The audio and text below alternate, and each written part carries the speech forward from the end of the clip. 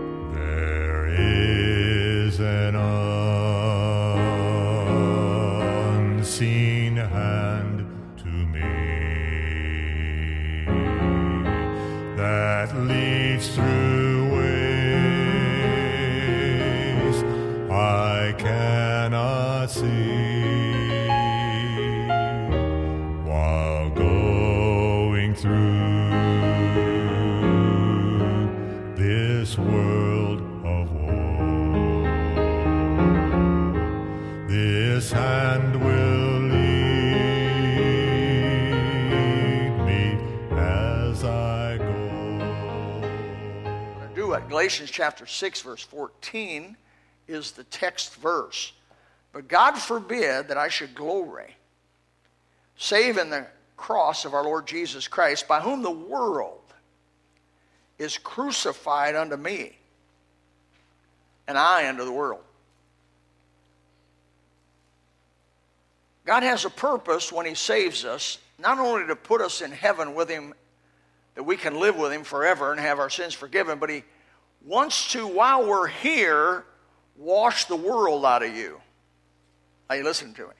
He wants to wash the world out of you. Now, he saves you, and you're 100% world. I mean, you got world all over you, in you, around you. You smell like the world. You act like the world. You talk like the world. You do everybody. When God saves you, his desire is to create you in his image. And he is opposite of the world. There's no world in him. I'm not talking about the birds and the bees and sunset. I'm talking about the philosophy of the world. The vile, wicked, anti-God philosophy of the world. He wants to wash that out of you. And so when you come to Christ and ask him to save you, a process begins called growth in Christ. We grow in grace. And God washes us as we obey.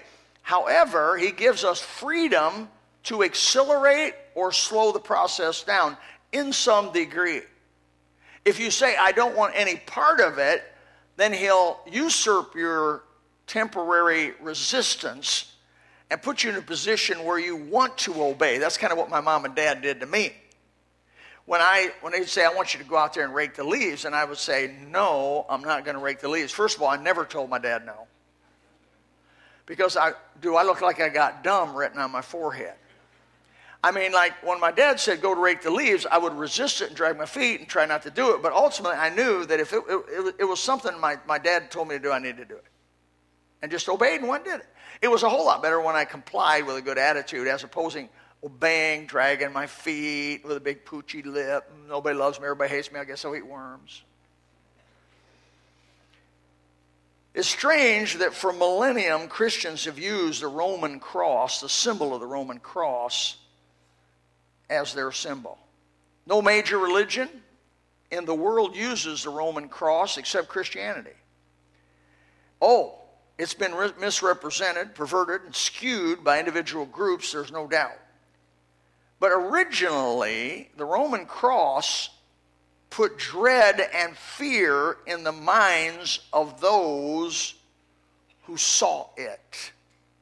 It was not a fetish to be worn around your neck for good luck. It was a symbol of the most agonizing slow death up to 3 days. It was designed and perfected by the Romans.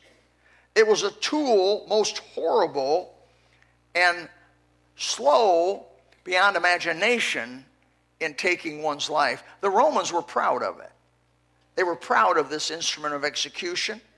It was used by them freely. They would crucify people and line their roads with their crucified people to the victims of that to instill fear and respect for the Roman rule. if you violated Rome, this is what happened to you. How strange it really is that this instrument that was created to symbolize, and the cross which was created to symbolize an agonizing death, defeat, defamation, would become the symbol of new life and service for Christ.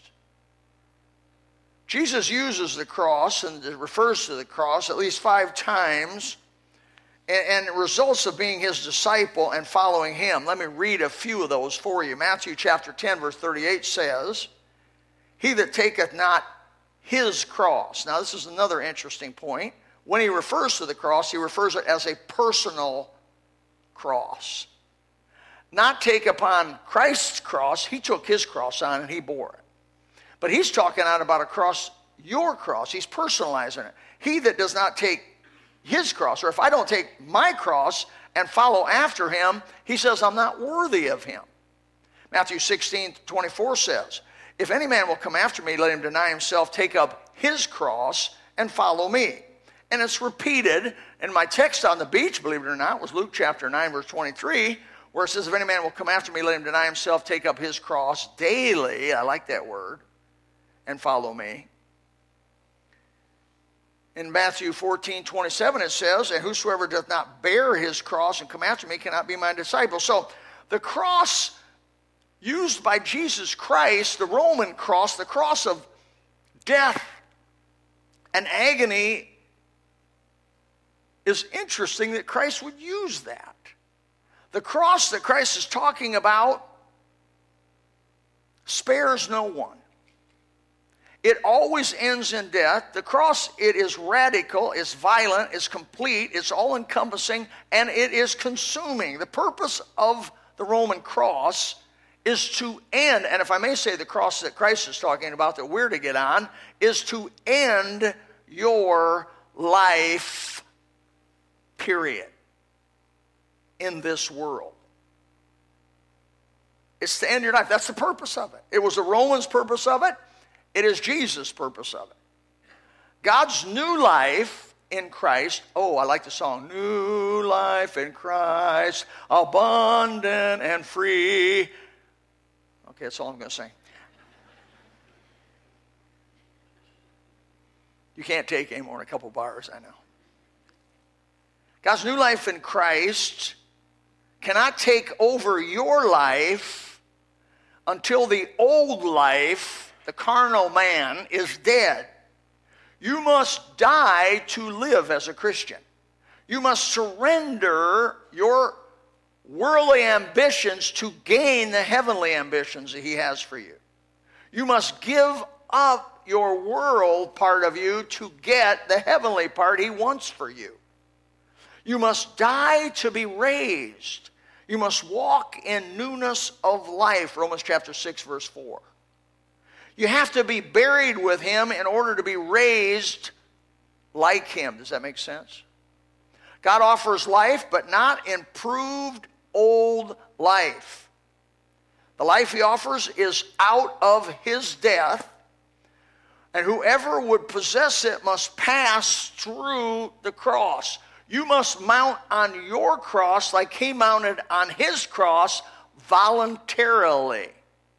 Christ was not driven to the cross against his will. You didn't, in fact, let me just get this straight. You didn't tell Christ what to do and make him do anything, because he was God manifest in the flesh. He did it voluntarily.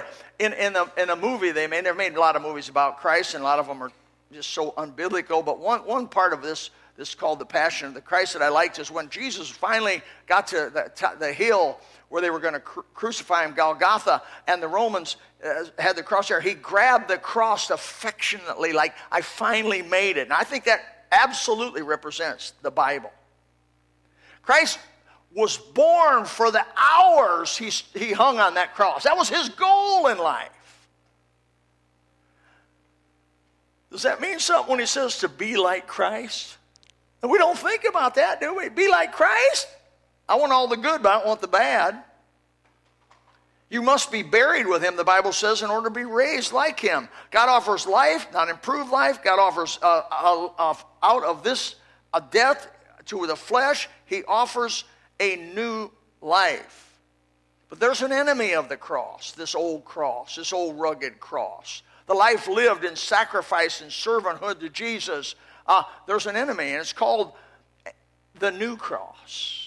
The title of this message is The New Cross versus the Old Cross, or the Old Cross versus the New Cross. In Philippians chapter 3, verse 18, it says, "For many walk, of whom I have told you often. Now tell you even weeping, that they are enemies of the cross of Christ." How can you be an enemy of the cross of Christ? A.W. Tozer wrote a pamphlet years ago. And man, I kept that pamphlet and read it and reread it and reread it. And I'm going to give you an excerpt of that, a quote that I think is just tremendous. He says, he speaks most explicitly of this new enemy, which he calls the new cross. And here's what he says, and let me quote. "All unannounced and mostly undetected, there has come in modern times a new cross. It is like the old cross, but different. Its likenesses are superficial, its differences are fundamental. From this cross has sprung up a new philosophy of Christian life, a new evangelical technique, a new kind of preaching from this new cross. Three things that he points out is, number one, the new cross is not opposed to the world. The new cross is not opposed to the world, but rather a friend of the world, a pal, a source of good, clean fun. It lets the old man, the Adam, the old nature live without interference. His life's motive is unchanged under the new cross. He still lives for his own pleasure and benefit.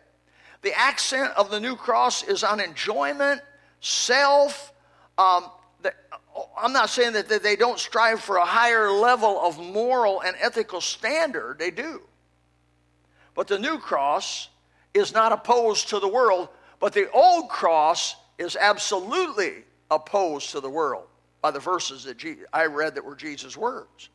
Secondly, the new cross encourages a new and entirely different evangelical approach.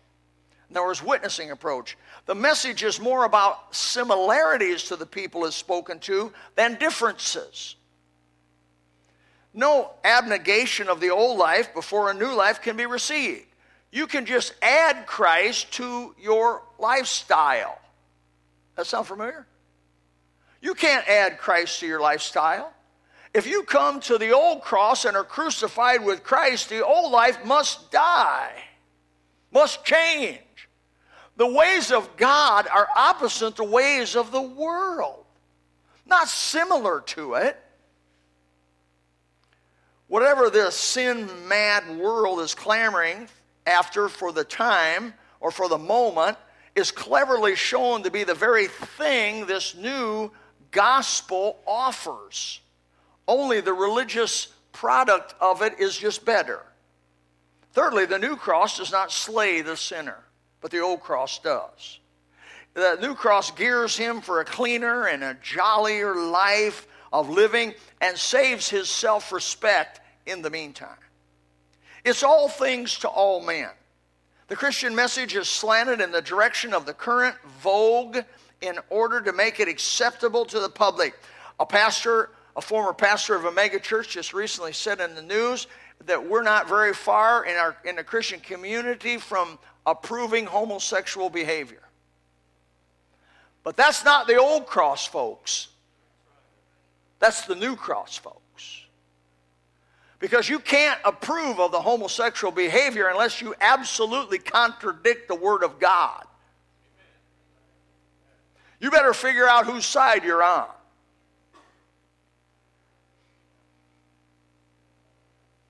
The new cross is not the cross Jesus is mentioning in the Bible. In Christianity, you must die before you can spiritually live. John chapter 12, Jesus' words, verse 24, "Verily, verily, I say unto you, except a corn of wheat fall into the ground and die, it abideth alone. But if it die, it bringeth forth much fruit. When I got born into the family of God, that was just my inception. That was just like a woman having a baby after 9 months of incubation there. She has her baby. That's just the beginning of the life. You wouldn't take your little child you're getting ready to have and just set it outside and say, grow up on your own, do your best. Christ wants you not just to birth you and put you in heaven. He wants to grow you. Just like a good parent wants to grow their child. And so he comes in with the blessed Holy Spirit. Paul said twice in 1 Corinthians chapter 3, 1 Corinthians chapter 6, know ye not that your body is a temple of the Holy Spirit in whom God dwells? If you're born from above, you are indwelt by the very Holy Spirit. Very God himself is in you, the Holy of Holies in the Old Testament. That's you. And the very nature of God is to change. When God comes into your life, he must, by very nature of who he is, change you and make you into his image. Now, he doesn't rape you. It must be your choice. It must be a yes or no. But as a good father, if you resist his encouragement to grow, encouragement to shed the world and be like him, he gives you what the Bible calls chastisement. Hebrews chapter 12. It's what your parents, if they loved you, did to you when you disobeyed them. I remember the first time I disobeyed my parents so many times. Was there a first time? But I remember disobeying my parents and the law came down. Boom. Thank God for parents who be willing to convince their children that disobedience is a bad thing. And everybody said? Except the kids. I didn't hear any kids say that. You must die spiritually before you can live. There is no negotiating with the old cross. It is a yes or no answer. A lot of times when I'm talking to people, I ask them a yes, no answer, and you start getting this big, long explanation. I'll say, stop. This is just a yes, no question. This is just a yes, no question. Sometimes I've written missionaries about their position on an area. I know it is bad when I get 3 written pages back when it should have been a yes or a no. And then I write the missionary back and said, this is just a yes, no question. I don't need three pages to explain why you're a no. It should be a yes. The new cross does not slay the sinner. It gears him and helps him to be better. But the old cross, brother, it slays you. I had dreams and plans before I got right with God. I was going to be a realtor in Indiana, and my parents had a real estate office in Michigan, a real estate office in Indiana, and had a lake lot. And I had use of their boat, and I was going to be the kid that came in and took all that stuff over and sold real estate. And woo-wee, I was going to have a life of eat, drink, and be merry. And then God got a hold of me. At 18 years old, I died. And what you're looking at this morning is a dead man that is allowing, by the grace of God, Christ to live in him. But he can only live in me as I die to myself. As I say, okay, I got those plans, I give them up. Okay, he called me to go to, of all places, Bob Jones University. Back then in 1970, it was like West Point. They made you get up and make your bed and wash the sink. There couldn't be a hair in the sink. You had to go to D.C. That's disciplinary committee. I was familiar with it. And I'd go to D.C. and stand in line like a little kid. Here I am, 18 years old. I can't imagine treating an 18-year-old like that. And they make you stand in line. You made your bed. Your feet had to be on the floor at 7 a.m. On and on and on. You had to go to bed at 11 o'clock.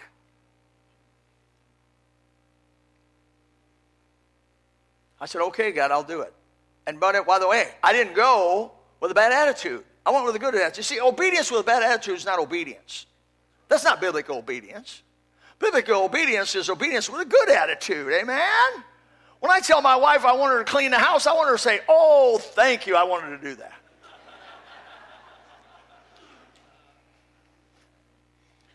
I don't want her to say, you're going to regret that decision. That's not obedience. That's sitting down on the outside and standing up on the inside, as they say. That's no good. Matthew chapter 16, verse 24 said, if any man will come after me, let him deny himself, take up his cross, and follow me. The cross is radical by nature. There is no place for carelessness, half-heartedness, casual attitude when it comes to the cross. The old cross is radical in its request of you. The new cross produces nothing but a strange mixture of confusing signs. You got hippies and drunks and drug addicts and whores and sensual women and homosexuals and violent crimes all wearing a cross about their neck with no change. Amen? Strange. The power departed when it was changed from a thing of death to a thing of beauty. The power of the cross was never to be beautiful. Christ used it as a symbol of death, like the Romans did. But the new cross and the new way was a symbol of compromise, a symbol of life, a symbol of a magic sign that if you wore it around your neck, somehow bad things would not happen to you. And it became weak. Its purpose was to silence. The old cross's purpose was to silence once and for all its victim. It silenced Christ. It silenced all those who've been crucified with Christ since then. It silences the old man Adam. No more excuses. It paves the way for the new man Christ to be raised and to walk in the newness of life. The new cross transforms, not conforms. It is transformed. By the way, it transforms Saul, the ruthless persecutor, to Paul, the friend of sinners. It changes a bad man and makes him a good man by the grace of God. It changes thieves to honest man. The old cross changes a drug addict to a clean, drug-free asset to those who live around him. The old cross will change a whore and make her a one-man woman. The old cross changes the vulgar and makes it proper and clean. It destroys the old pattern of Adam's son or daughter. It changes us into the likeness of Christ. The new cross has the same verbiage as the old cross, but lacks the changing power. Do you know why so many folks getting turned off of Christianity?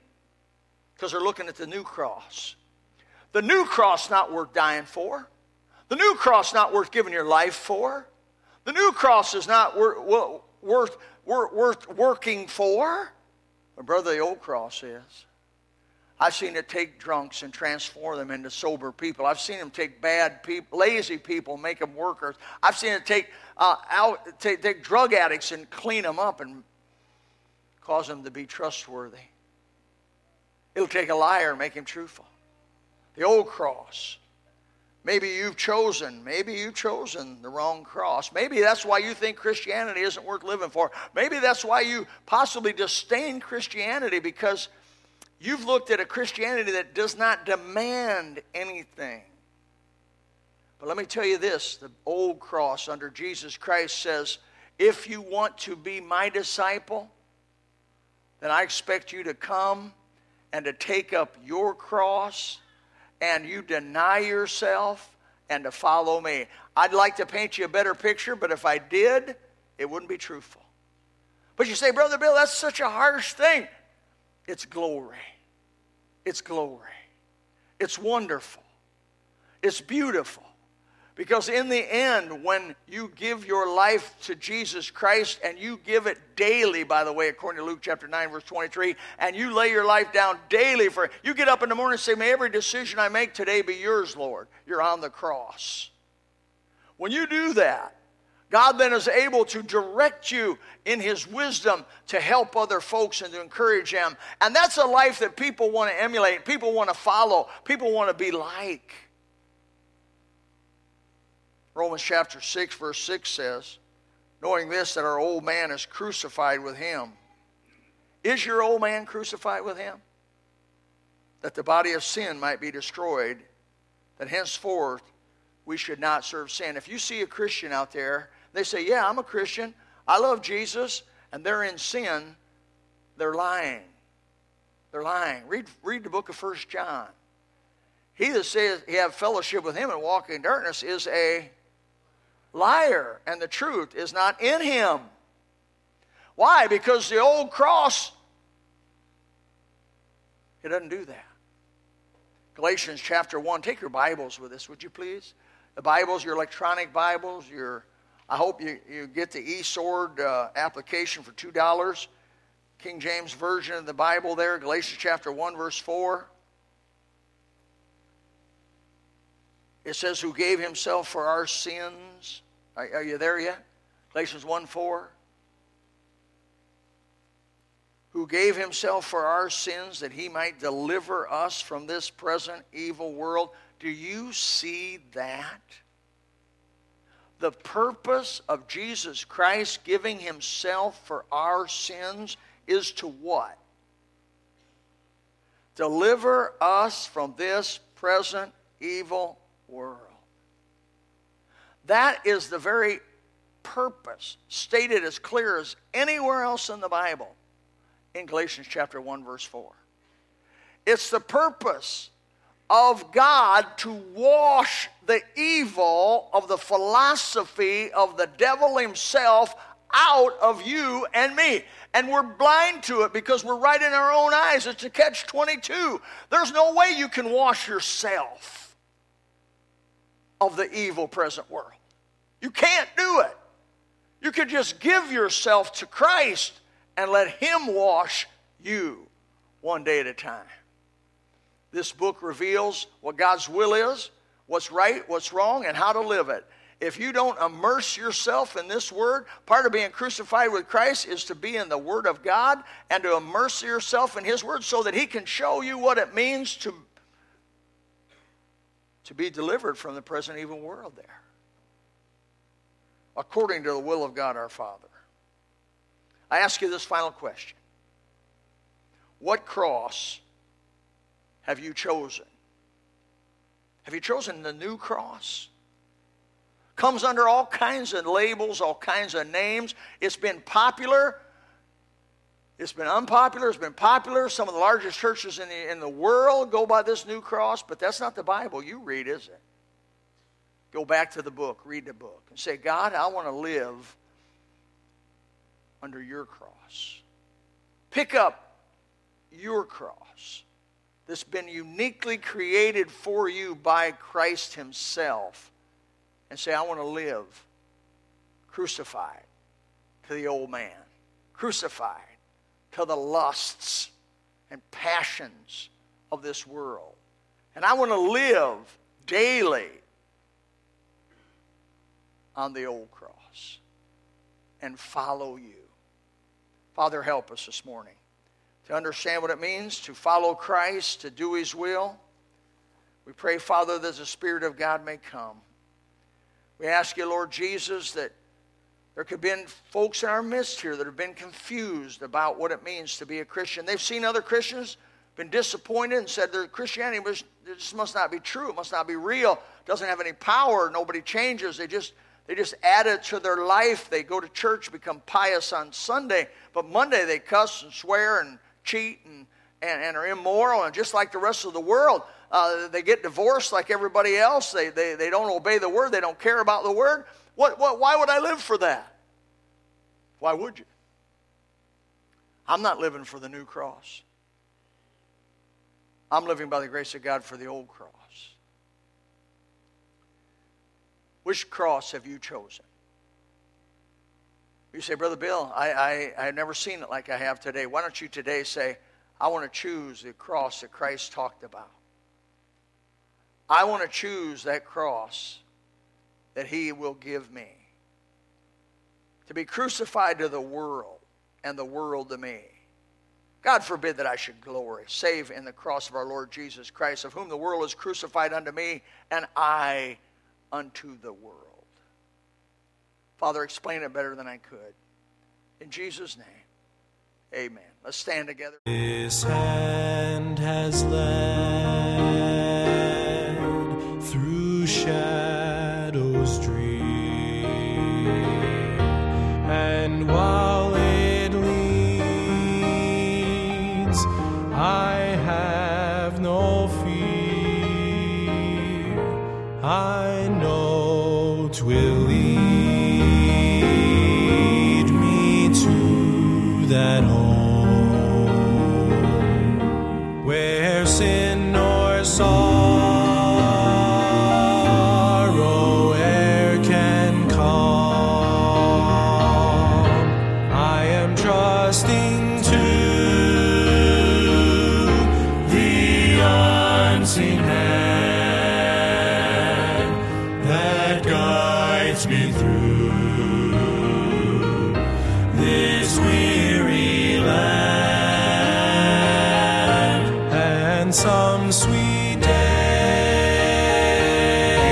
I'll reach that strand, still guided by the unseen hand. I long to see my Savior's face and sing the story saved by grace, and thereupon that golden strand